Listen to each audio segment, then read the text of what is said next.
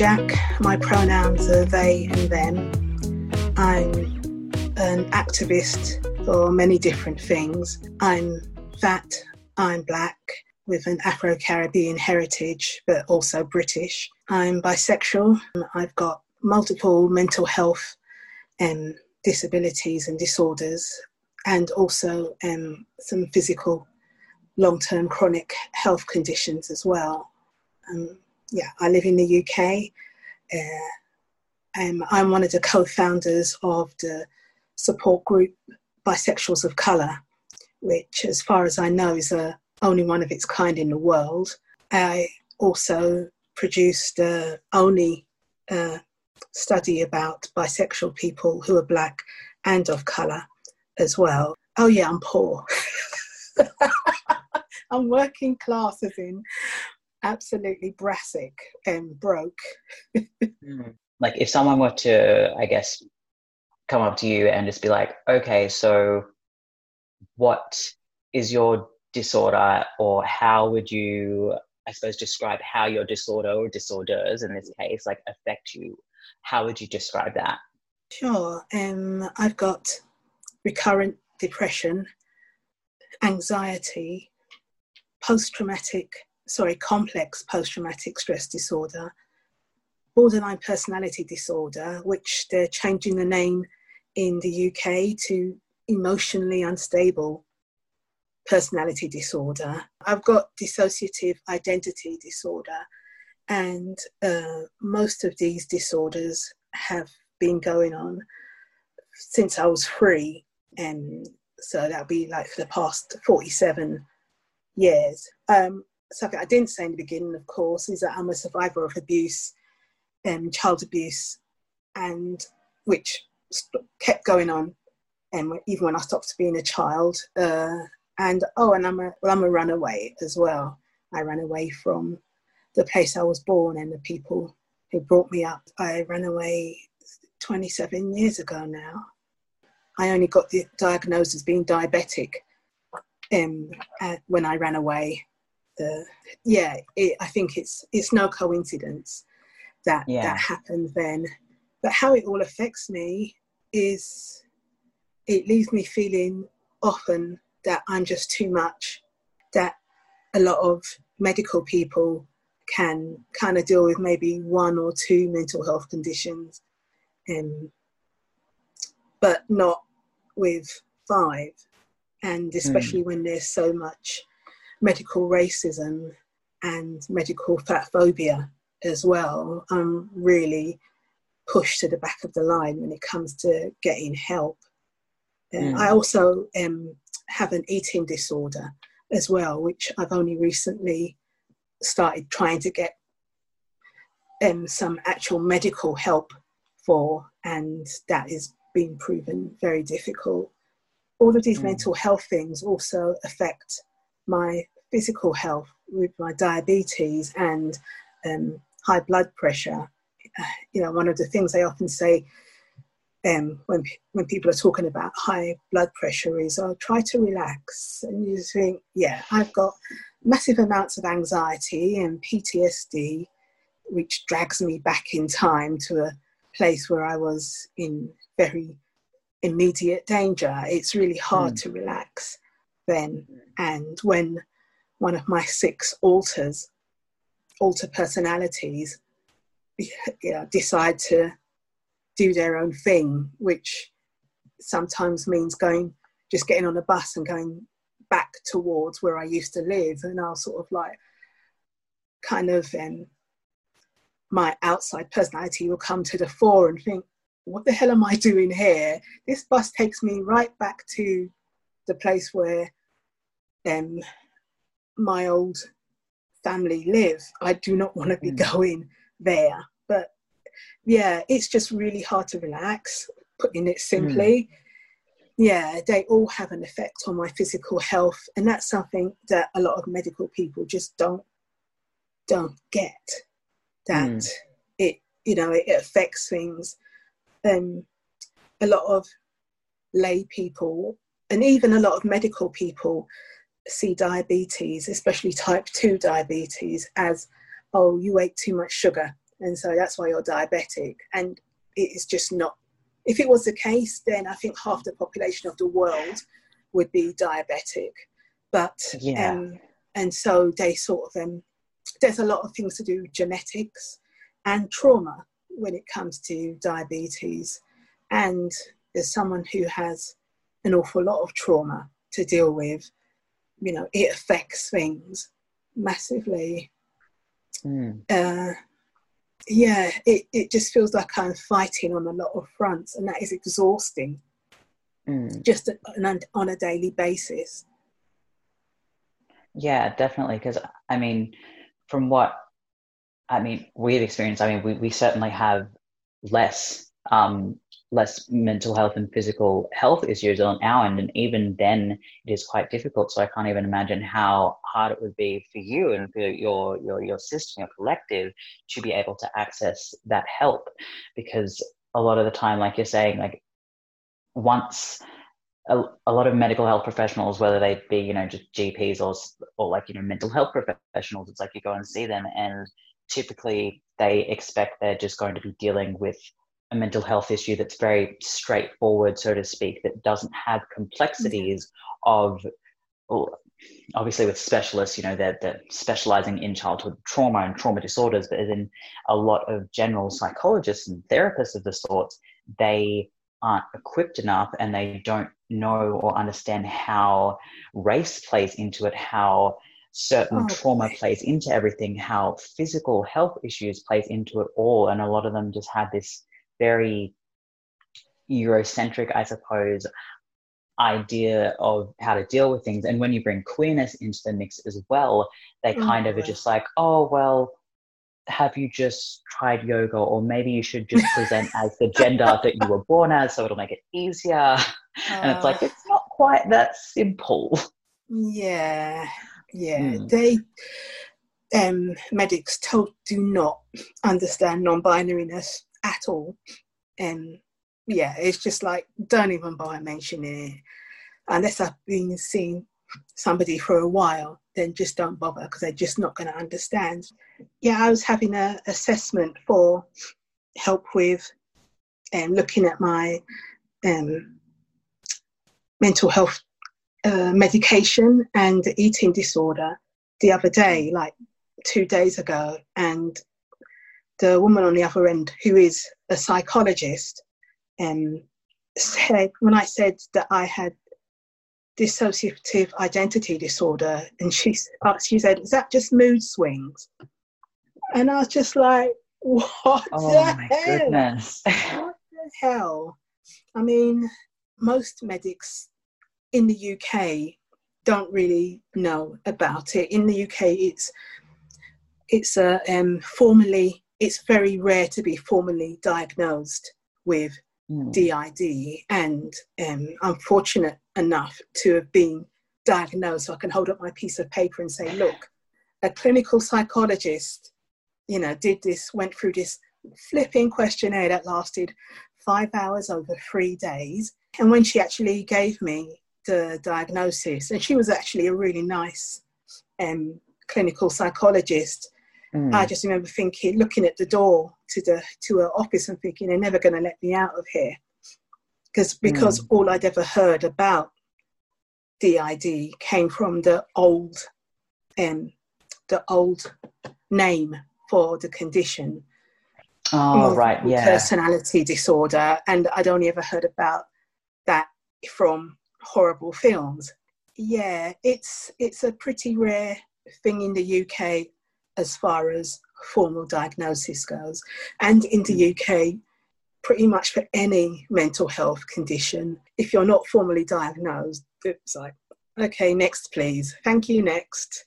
But I live in London, you know, the capital city, there's only 2 people and 1 organisation that specialises in dissociative identity disorder. You can only get access to the Centre for Dissociative Studies on the NHS if your GP match funds it. And so I tried 13 times in 18 months to get referred, and I got turned down every single time. So even though I'm unemployed and on welfare benefits, I have to pay to see one of 2 therapists in London to get help for my DID. Because there is such a massive stigma about those who are on welfare payments. Like we ourselves are as well. But like people are just like, oh, you know, why can't these people on welfare payments just get back into the workforce, blah, blah, blah. And it's like, well, you know, it would, like some people, it's still not quite possible, but also things that can make it easier for people is being able to access the help. But if we can't access the help, how do you expect anyone to be able to get into the workforce for those who would be capable of doing so? The vicious cycle. And like I was in employment for 14 years, and my last job was 6 years ago when I had a breakdown after being sexually assaulted. And I just remembered all the times when I was bullied at pretty much every single job that I'd had. In 14 years, I had 5 different jobs. I'd be bullied so badly that I'd have to leave, and then the same thing would happen.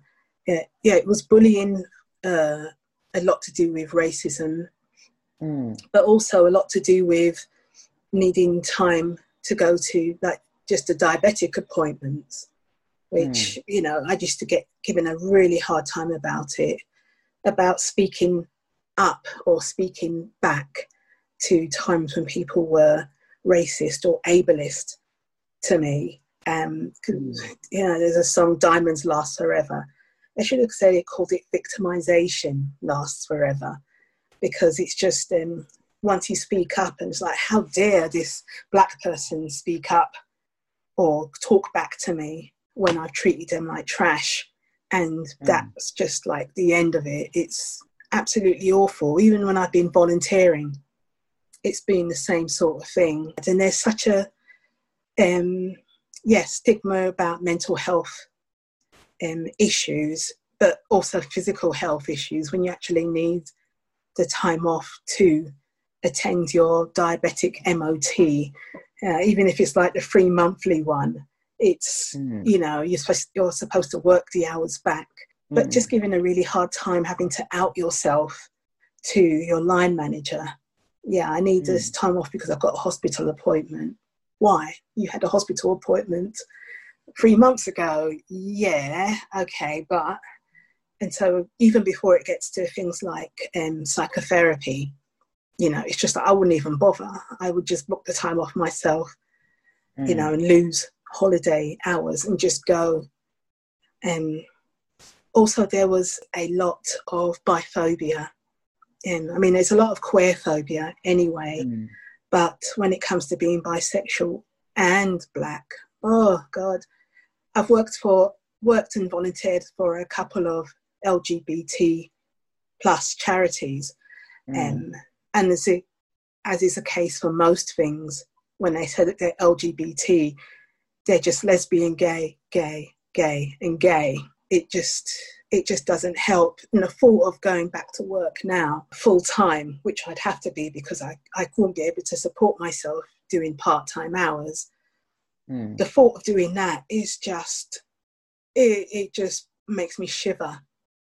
The thought of having zero support, or having a line manager say, you know, you can always talk to me, and, you know, we're a supportive workforce. Yeah. No, you're not. No, you're not. You're supportive if someone's got depression, maybe. You hear people talking in a lunchroom or just to each other in the workplace, and there's so much bigotry. Yeah. And I don't ever want to squash down my alters. You know, when I hear my voice change halfway through a conversation, yes, I'm aware that people might sort of think what's wrong with me or want to ask intrusive questions, but I also don't want to just say, shh, not now, I'm talking. I don't want to be doing stuff like that. And when I first got diagnosed, I was reading a lot of things online, and most of the people were talking about integration. And I thought, for about a split second, that would solve a lot of problems. And then after that split second, it was, no, I don't actually get to choose that. The alters can choose whether they want to stay or rest for a bit or rest for good. I'm not the one making that decision, but there is a lot of pressure, internalized ableism. And also I know that as a Black person, as a fat Black person, that the chances of me ending up in a secure mental health ward are so much higher than a white person who had DID. Few times that I have been on a secure mental health ward, you'll see maybe one or two white people, but everyone else is Black. It really overpopulated. We don't, because it's just even harder for us to get therapy because we're not believed, because certain things are a white disorder, DID being very particular at that, but also that I'm seen as dangerous because, Black people are inherently, dangerous, angry Black woman, even though I don't describe myself as a woman. As soon as people see my tits, it's a woman. So angry Black woman, and I'm going to go off and hurt somebody or hurt myself. So I must be locked up for my own good. And if I was white, even if I was white and fat, I'd be offered a lot of talking therapy before given medication. And I certainly wouldn't be sort of forced into a secure ward for my own good. I mean, it doesn't help practically that I don't have any family, and the friends that I do have are all in South London. So usually when they hear that I'm on my own, then it's like, oh, we definitely have to take you in because I can't be trusted on my own. It's just terrible. And the mental health services under the NHS, I mean, I support the NHS totally when it comes to physical health, but when the NHS comes to mental health services, they can go to hell. They're institutionally racist. The whole system is set up to just make Black people victims time after time after time, that we don't fall through the cracks, that we're forcibly pushed through the cracks. We're not understood, and then we're given like a blunt, we're treated with a blunt instrument of like, no, you must get medication because you're a dangerous Black person and you must be put on a mental health ward or given a home treatment team. And then when you're in a mental health ward or see the home treatment team, it's nothing but racism. I was seen by a Black woman, which is really tragic. One of the times I was had a mental health crisis and was suicidal. And when I talked to her about how biphobia and queerphobia in general made things so hard for me, and she went, like the most dramatic kind of staged thing. And then she just wouldn't look at me. And another time I was encouraged to go to NHS group support. And it was just awful. It was just absolutely awful. I was talking about racism and yes, how it has an adverse effect on my mental health, even when other things are going okay internally. And the psychologist, clinical psychologist, who's white, said to me, oh, I know how it feels. I get discriminated against too because of my accent.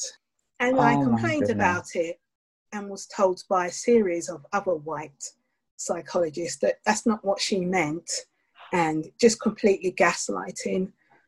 And I used to work in a university in the psychology department as a secretary, and the clinical psychologist, the training and hoops that they had to jump through, it's not just it wasn't like a quick degree to get. This was a long-term thing. I know how much training they have to get But to be a clinical psychologist and to be so clueless about racism, it's insulting. And these are the people supposed to get me better, or supposed to help me get better. So it is just like a vicious cycle. Yes, so many, GPs and mental health professionals that we've dealt with in the past, like even prior to diagnosis of dissociative identity disorder, are so, like you said, clueless to the fact that race plays a huge part in mental health, because it's not a simple issue. And a lot of people, a lot of white people see racism as something that is just completely directly hurtful, and it involves, very aggressive acts of violence, when there are so many different levels and intricacies to racism that all still affect Black and Indigenous people of color. And the fact that in a profession that's supposed to be for helping people, you would think that there's some sort of learning that they should be going through in order to do that, but it's just so whitewashed. And even a lot of the queer related things are so whitewashed. It's as if being non-binary and just any other gender that isn't, cis female or male, it's like that it's only white people, it's just a white people thing.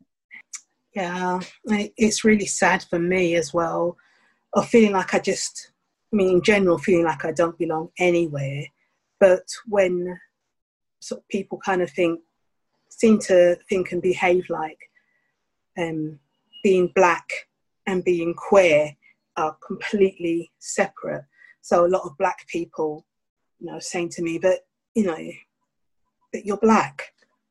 How can you be queer? You're Black. Or, yeah, I'm a Christian as well.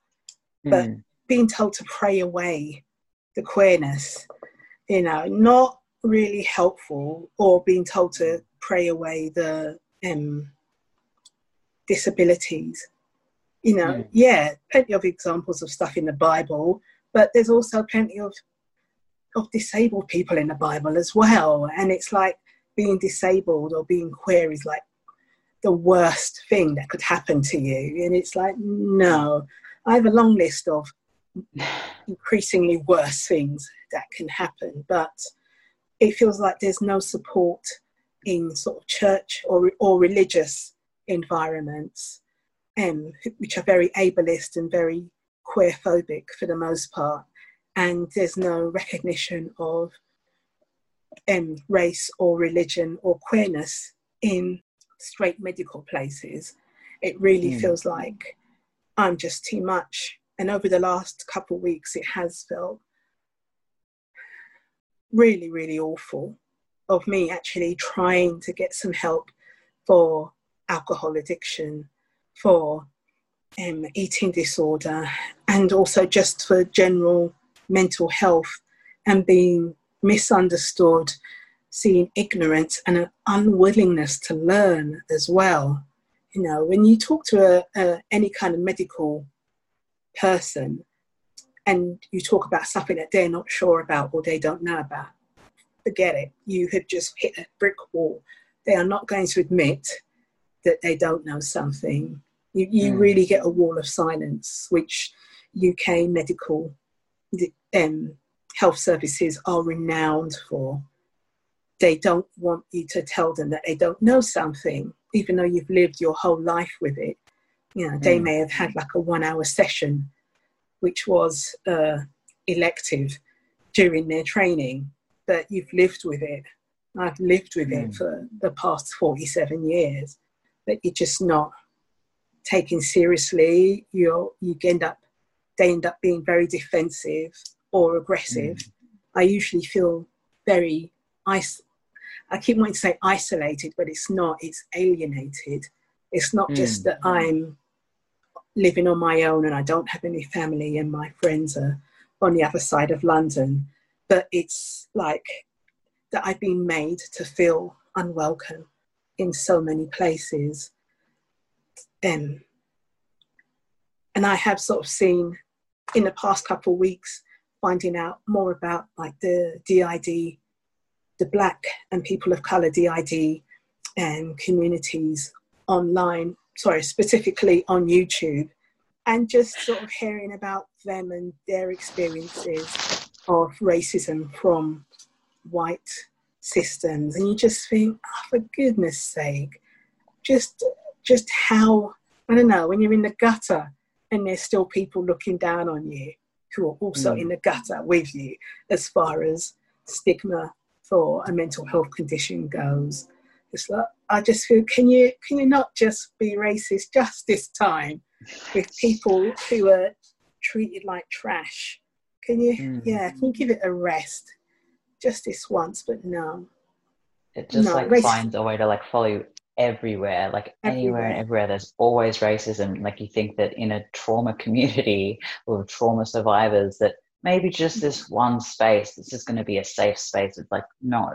But when you try and point it out to these white systems, they just kind of don't want to hear it. They want to brush it off and just be like, but I'm a survivor of trauma, so therefore I'm exempt from being racist, or all of these things. And it's well, no, you still need to hear, Black and Indigenous folk out, because our voices still matter in this debate. It's not up to white systems, it's not up to white people to dictate what is and what isn't racist. Yeah. I saw a great post on Instagram. It was just a picture, and it just said, your queerness does not absolve you of your racism.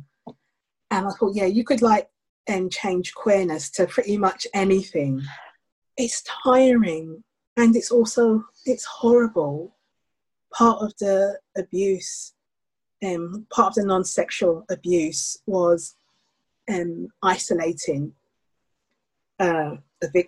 myself and others as a victim of abuse, because if you don't have friends, you don't have any source of support. You don't have anyone to say, this is what's happening. And to feel like that now, that I'm kept apart from other people because of racism for the most part, but also because of ableism, because of ageism, or just the fact that I'm not in the US. It's horrible. The resurgence of Black Lives Matter across the world, it is a bittersweet thing for me as well. To be shocked at what happens to Black people is a privilege, because Black people, like you said, it's our lived history. Being in the UK and talking about racism, specifically racism in the queer communities, and being gaslit all the time about that, the fact that they're sort of waking up to it now, that doesn't make me feel glad, because I think about all the years, all the energy and all the defensiveness and outright aggression that I've received for talking up or just existing in a queer space. And now that they're realising it's about racism, it hurts a lot. And there's still a lot of people, and it's very much the case in the UK, but I kind of assume around the world as well, that Black lives only matter in the US. Racism's only a problem in the US, and they completely ignore. Now, I remember hearing a white person say, oh, the police don't carry guns in the UK. And it's since when did you need a gun to kill somebody? And exactly. Also in the UK, we have a special thing called deaths in custody. There's some police stations, you go in and you don't come out of them. You just don't even, you could go in and just report that your car's being stolen or something. You ain't getting out.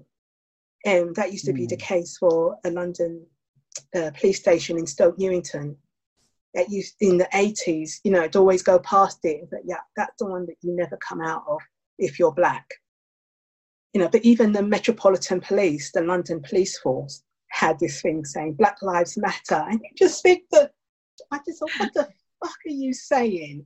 You treat Black, the Macpherson's report states that the Metropolitan Police is an institutionally racist organisation. You don't have any Black officers above a certain level. And even when they get to a certain level, they're treated so badly that they just resign.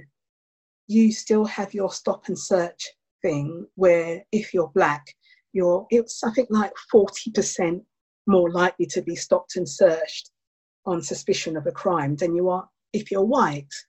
Do not start saying Black Lives Matter while you're bludgeoning us over the head. But it was just like everybody doing it, and it's a trend. And even now, if I look online, it's like, there's not many people saying that Black Lives Matter anymore. And so, that it only happens in the US. And even when there's US cases, that it only matters if you're a cis-het black man. So black women like Breonna Taylor, who was like sleeping in her bed with her partner, got shot up by the police, who was looking for another suspect who was already in custody in the police station. But they killed her, and there's very few. They haven't been arrested, but there's very little in the way of protests about it. When there's a black guy who gets killed, which is terrible, and I wouldn't wish that for any black guy, but if you'll see pictures of massive demonstrations, which is good, but when the countless amounts of black trans women are killed in the US and around the world, I think in the US they've probably got it's a terrible number, but I think if you compare it to places like Brazil, it's just off the chart. They don't ever get protests and marches. Well, very little apart from other trans people, from other black queer people. We don't, we don't get marches or protests or anything like that. And that's absolutely tragic. Even when people like Eric Garner in the US was killed for selling loose cigarettes, and hearing a couple months later a forensics person, somebody who deals with causes of death, but saying that he was a ticking time bomb anyway, because Eric Garner was so overweight that he was going to die anyway. A lot of what I saw is that people also seem to have this idea that and obviously in this case, it's not what happened, but if a black person is doing a bad thing, that they still deserve to have a punishment. And it's like, well, no, like regardless of whether they were doing, anyone, but regardless of whether they were doing a crime or not, it still shouldn't mean that they have to die for it. And there's a lot of comparisons that I've seen as well. When a black person's done something, a white person's done something, both the exact same criminal act, that they don't have any previous history of violence or criminal acts or anything like that, but the black person is still punished more severely or killed. And a lot of white people online are just excusing it of just being like, well, they did the wrong thing, so this is the punishment. And it's like, no, like, as in, you need to understand that it needs to be a level playing field with punishments. What I've heard, you can always tell what ethnicity a shooter is. If he gets taken in alive, he's white. Yeah. Like, Dylan something, who shot 20 odd people in a church. Is that the one where the cops spoke to him and he just got to have a cigarette and just chill for a while? Yeah, and they sent out for burgers for him and everything. But some, black person selling loose cigarettes gets the life choked out of him. I wrote a poem ages ago, and I can only remember the bit about black people having pasts and white people always having future. So when something really bad happens, but he's still a young man, and it usually happens when it's something to do with sexual assault. Yeah, he did this bad thing, but he's got a future, and he was studying at Oxford or Cambridge, and it'll ruin his life. Yeah, fuck off. And also, if a black person does something, he came from a broken home and he lived on a council estate, and he did this petty theft in the past, and it's a completely different thing. There is never a level playing field with DID, because I'd only heard about it for its old name and from horror films. I thought that I was going to turn out to be violent and horrible, and that's absolutely everything I'm not. Even before I, got the diagnosis or anything like that, I've never been a violent person, but I've actually got myself in trouble several times for trying to protect people, for trying to break up a fight, or stop somebody from getting beaten up, end up getting into trouble for that. It's just not me. And I know it sort of seems obvious now, but I had such a fear that that's what was going to happen to me. And yeah, the media that I'd seen it's all fiction, but when that's all you ever see, it's like you've got no other point of reference. That I believed that's what was going to happen to me. And now, whenever I pray, I always thank God for my altars, that they helped me survive long before I even realised what was happening. Now, as a 3-year-old, with the abuse starting, that I could remember, my earliest memory is of being sexually abused when I was on my 3rd birthday. That the altars protected me at a time when I couldn't comprehend stuff like that. No 3-year-old is going to be able to understand what's going on then. I mean, the 3-year-olds who still believe in Santa Claus and the tooth fairy thing. So that my altars helped me to survive, and that they're a blessing. It's a life-saving thing to have these altars looking out for me. Really, and I'm glad that came along quickly after the fear of being violent, after the fear of being locked up and never let go ever again. The altars, it really is a blessing. I think just to even survive, really, where the damage that was done to the body, the physical damage of, sadly some kids don't survive, but somehow I survived. And the altars helped. It was just, because there was just no escape. School, home, church, that was the whole universe for me.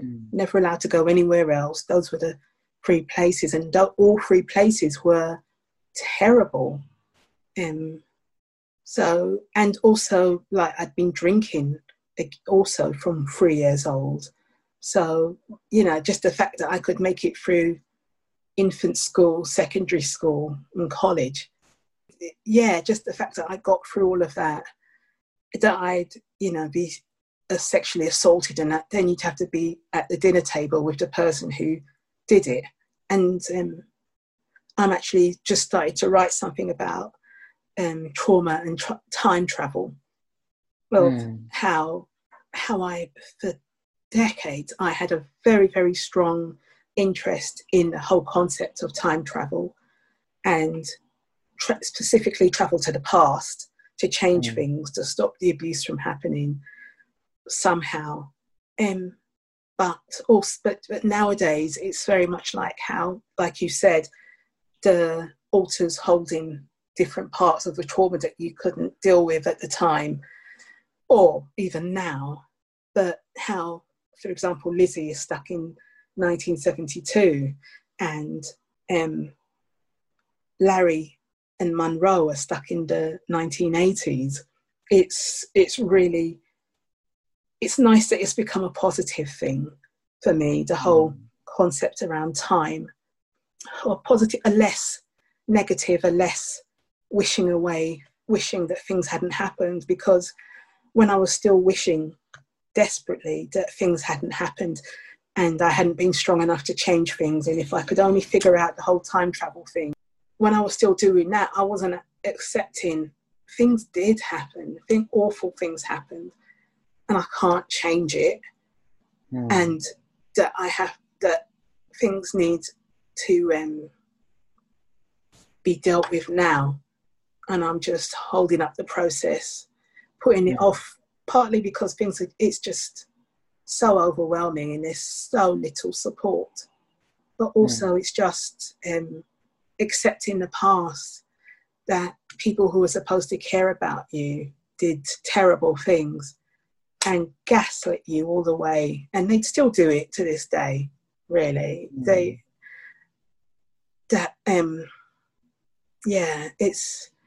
It's a lot. When it comes to the queer identity and how you have interacted, I suppose, in queer circles, because you said before as well that you have had some very negative experiences in regards to them disregarding how race has come into play with like all of that. Have there been instances as well in which your alters have been at the front, interacting in any of those spaces? Or I suppose my question would be, when it comes to queerness, is that something that you yourself resonate with, or is that also something that as a collective amongst other alters as well, it's something that everyone kind of identifies with? Or how would you, I guess, describe that? Okay. When I got diagnosed in 2015, and in 2016 I stopped being part of a lot of the queer spaces that I used to belong to, because it was just ridiculous, not just for racism, but mostly for racism, but for a lot of other things. There's a thing called BICON, which is a bisexual weekender, with like workshops during the day and parties at night. And that's like one of the longest running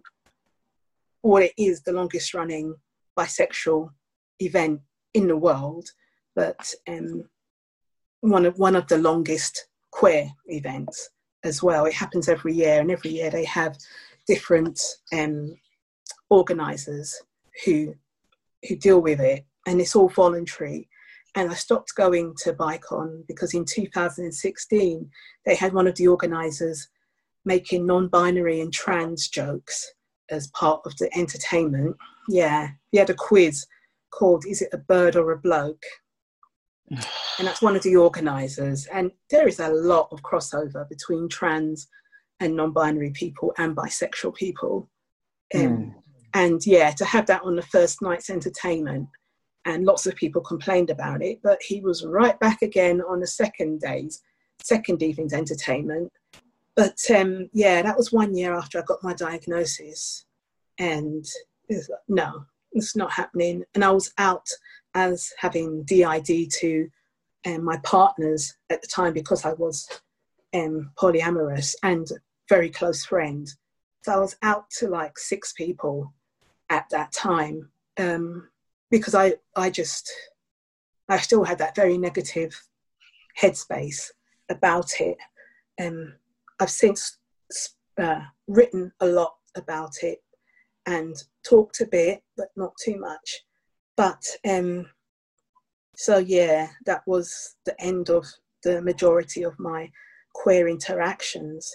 As far as the alters go, yeah, I think Larry's right now is the only one identifying as gay, although Howard, one of the older alters, I think he's bi. He just looks at everybody and he's leering after everybody. And it's difficult sometimes because in my mind it feels inappropriate. He's not touching anybody, he's not saying anything inappropriate to anybody, but sometimes the looking it just feels to me not good. But then it might be part of my kind of very religious, in a non-accepting way, background of like, to think about sinning with somebody is to sin. I don't feel like that nowadays, but it's kind of got the dregs of that. Yeah, it's strange when I just have such positive times with when some certain authors come to the fore, because Larry and Munro are very, very creative and artistic. And Larry remembered how to crochet about a year ago, actually. And I'd learned how to crochet when I was a little child, but I hadn't done anything since I was about 10. And then suddenly 40 years later, Larry remembers how to crochet. And suddenly I'm, creating crochet toys. I've got most of the Avengers in the crochet form. Munro is very much a designer, dressmaker. I've been really into upcycling clothes. I mean, getting clothes as a fat person is tricky and expensive in the UK. So I don't throw my clothes out until they're practically worn through, because it's so difficult and expensive to get new stuff. But, when there's a hole in something, or I've dropped a beetroot salad down the front of my white T-shirt, I can cut out that bit and use another bit of fabric to turn it into a dress. But you won't, I've cut away the stain, and I put a bit of tartan where the stain used to be, and suddenly it's fashionable, or it is in my head. But Munro is very much someone who loves to do that. And yeah, they've, some of them have got behaviours which are dangerous. Or would put Outside Jack in a difficult position. Again, that thing about heading back, always trying to go back to my old family. But, there are other parts to it as well, about only feeling good if there's someone pretty much being abusive to me, because that feels safe. That feels to one of the alters, to Forest Jack, that feels safe and regular, and but it could hurt Outside Jack and all the other alters as well. Because I suppose something that they no, that's okay. I was going to say, I think, because I certainly can relate to that to a certain extent. Because there are, like, even myself as well, but other alters as well in the system, that because you're so used to being abused in some way, shape, or form during childhood, that those behaviors, like responses to it, are kind of just you're used to it, and that's what is your normal. And so even when I look back at, because I mean, for ourselves, I mean, I'm like, our body is 25 tomorrow. Even looking back at, the 2 previous relationships that I've had, I can now look back and see that a lot of that abuse that I went through in those relationships is very reflective and similar to that normality that I was brought up in, during childhood. And so, I can certainly resonate with the fact that certain alters are going to, just see that behavior as normal and just kind of cop that abuse, because that's what they're used to, and that's what has been led to feel good, so to speak. And anything outside of that is just frightening and abnormal and is weird and bad. Oh boy, yeah, it feels reassuring. It's a bit like with self-harm. It feels like to have that physical pain. It's like, oh, okay, sometimes it's a relief, because Outside Jack doesn't know, or there aren't able to release all those emotions in a safe way, or doesn't know how to. So hurting myself physically, that's reassuring. That's something I can control, and that's I don't have to think about it. It's all automatic. But I know for myself, there's a lot of shame around when abusive things, especially sexually abusive things, fantasies that I have, turn me on. There's a lot of shame around that. And just this morning, I saw on Instagram the system who had the YouTube video. Oh yeah, is that Indigo Systems? They're on Instagram they're known as Unconventional Mum. That's it. They had a very good post about not slut shaming survivors, because for some survivors, being hypersexual that's one of the results of being a survivor, and so is completely avoiding anything sexual. But I still have a lot of shame when my fantasies involve violent stuff or abusive stuff. You know, that those were the only sexual things I had until I was 23. So it's really hard to find positive, non-abusive stuff arousing for me. I really have to concentrate on it. Whereas the abusive stuff being arousing, that just happened. I don't have to think twice. But I do have a lot of shame around that. And yeah, I mean, and I usually end up worse for wear afterwards. But it takes so much energy. And I think that's something that people don't realise as well, just how much energy it takes to just be, to just survive, you know, without doing anything.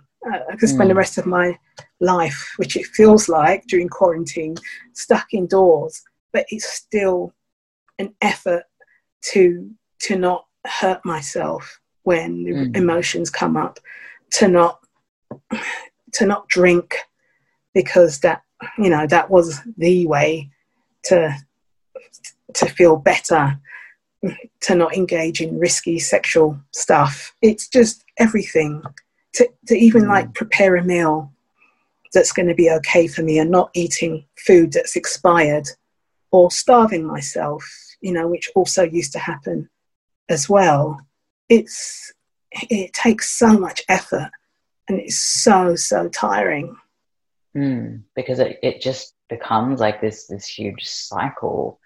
And again, especially when you have so much, you know, comorbid disorders and like so many different like symptoms, it's like one thing from one disorder will tick off part of it, a symptom from another disorder, and it just becomes this huge thing. Yeah. And it's so misunderstood even by those in the community, because while yes, you know, we all have a trauma disorder, it's also that there are so many different things that have also influenced everyone's life up to this point, and other people don't get that. They're like, oh, but you know, we're all on a level playing field because we all have a trauma disorder. And it's like, well, no, because the disorder is going to affect everyone in different ways, because the trauma affects everyone in different ways, and how other aspects of their life growing up, whether it be, you know, that the trauma that occurred was, you know, involving like a family friend rather than family, so they had family support, or like, you know, vice versa. It's like there are so many different things, and especially when you've got like gender identity in the mix as well, it can complicate things a lot. And when, like, I suppose as well, like from my personal point of view of having, you know, borderline personality disorder, is that, you know, and I'm sure you may also likely resonate with this, but it's like having that extra element of intensity to emotions definitely makes it so hard to kind of wrap your head around things in the moment, when it's just like everything just seems like it's way too much, and it's just like, nope, I can't cope with this. Whereas a person without borderline personality disorder, for example, may be able to rationalize things a little bit more at that point in time. So like you said, it's very difficult at times to not, you know, turn to other coping strategies like drinking or like self-harming and things like that, because the emotions are just so intense, and you just want the emotions to go away or to direct them in a different direction. I think that's going back to what you said at the beginning, really, about just medical people just not wanting to, or not able to just take in that you've got more than one issue, really. And it doesn't have to be complicated. If they bloody listen and not just write you off or not be defensive.